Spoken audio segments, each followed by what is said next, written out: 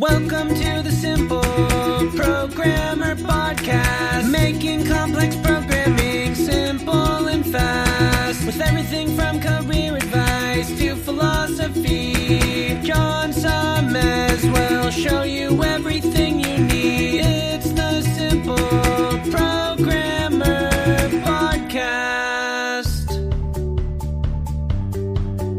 Welcome to the Simple Programmer Podcast, a short mix of career advice, philosophy, and soft skills from successful author and software developer John Sonmez.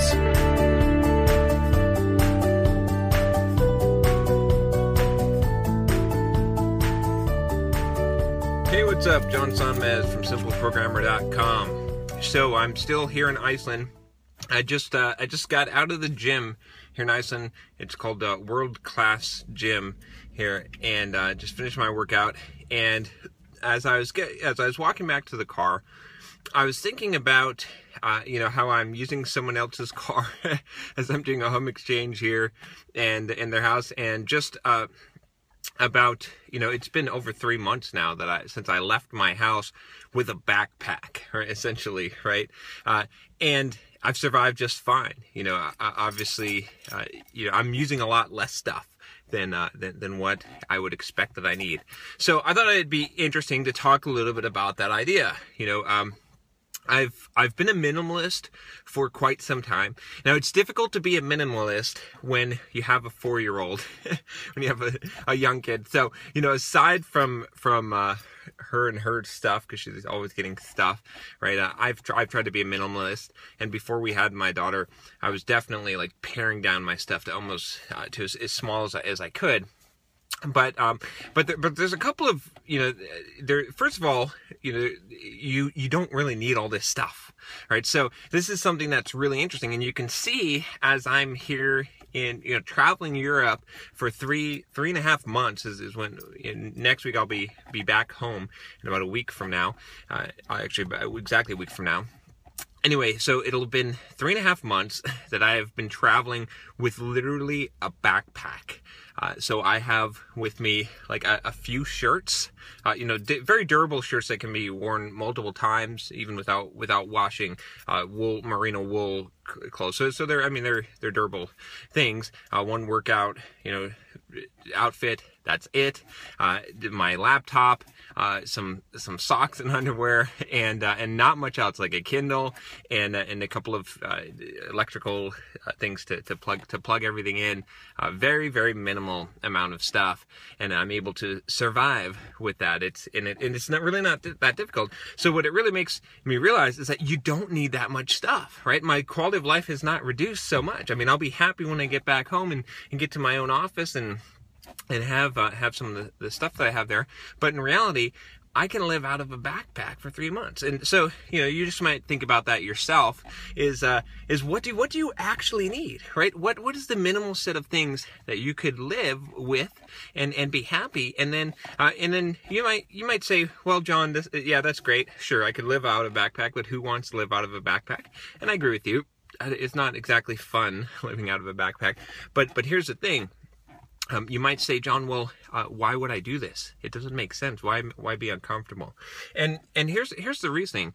So a strange thing happens. I don't know if you've ever tried. If you're a minimalist or if you've experimented with it, then you know that this feeling. But basically, all this stuff that you have, it creates a mental burden on yourself. So basically, what I'm saying here is that the more stuff that you have, right, the stuff that's sitting in your closet that you got for Christmas that you someday would like to utilize, or that DVD collection that you have in those movies that, you should watch that movie again, or whatever it is, all this junk that you have, right? This clothes in your closet that, I haven't worn that in a while, maybe I should wear that, right? All of that stuff, it creates this mental burden on your head, and you carry this around with you, right? So it's really interesting. Like, if you go into your house and you start getting rid of stuff that you don't need, all of a sudden this mental burden, so you'll feel it then, right?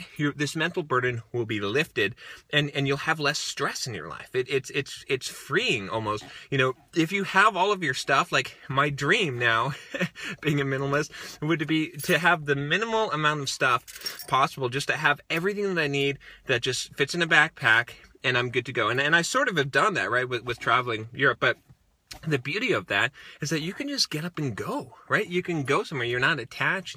You suddenly have all this freedom that you didn't have before. You're not bound by your stuff. Your stuff you actually start to become a slave to your stuff, the more stuff that you have. So it's really, really freeing to have less stuff, or to have more compact stuff, right? To get rid of as much of that as possible. Another way to equate that is if you have an inbox full of email, right? When you get to that zero inbox, when you've got it all cleared out, you have less mental burden. You feel freer. You feel better. It's the same thing with life. It's the same thing with your stuff. So anyway, I thought I would just share that with you. It's something that I've discovered along the way. You should try it out. Try getting rid of stuff. I could talk about this all day because there's so much to this, but I will say one other thing about this is you don't need all this stuff, right?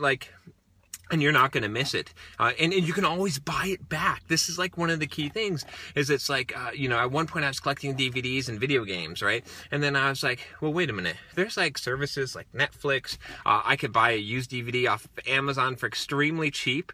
I could use like Gamefly, or it was a Gamefly where you can rent video games, like get 2 a month or something. Anyway, so there's all these ways to get stuff if you need it again. So why hold on to it? You don't need to archive it. You don't need to have every single CD and have this big hard drive, terabytes full of music that you might someday listen to.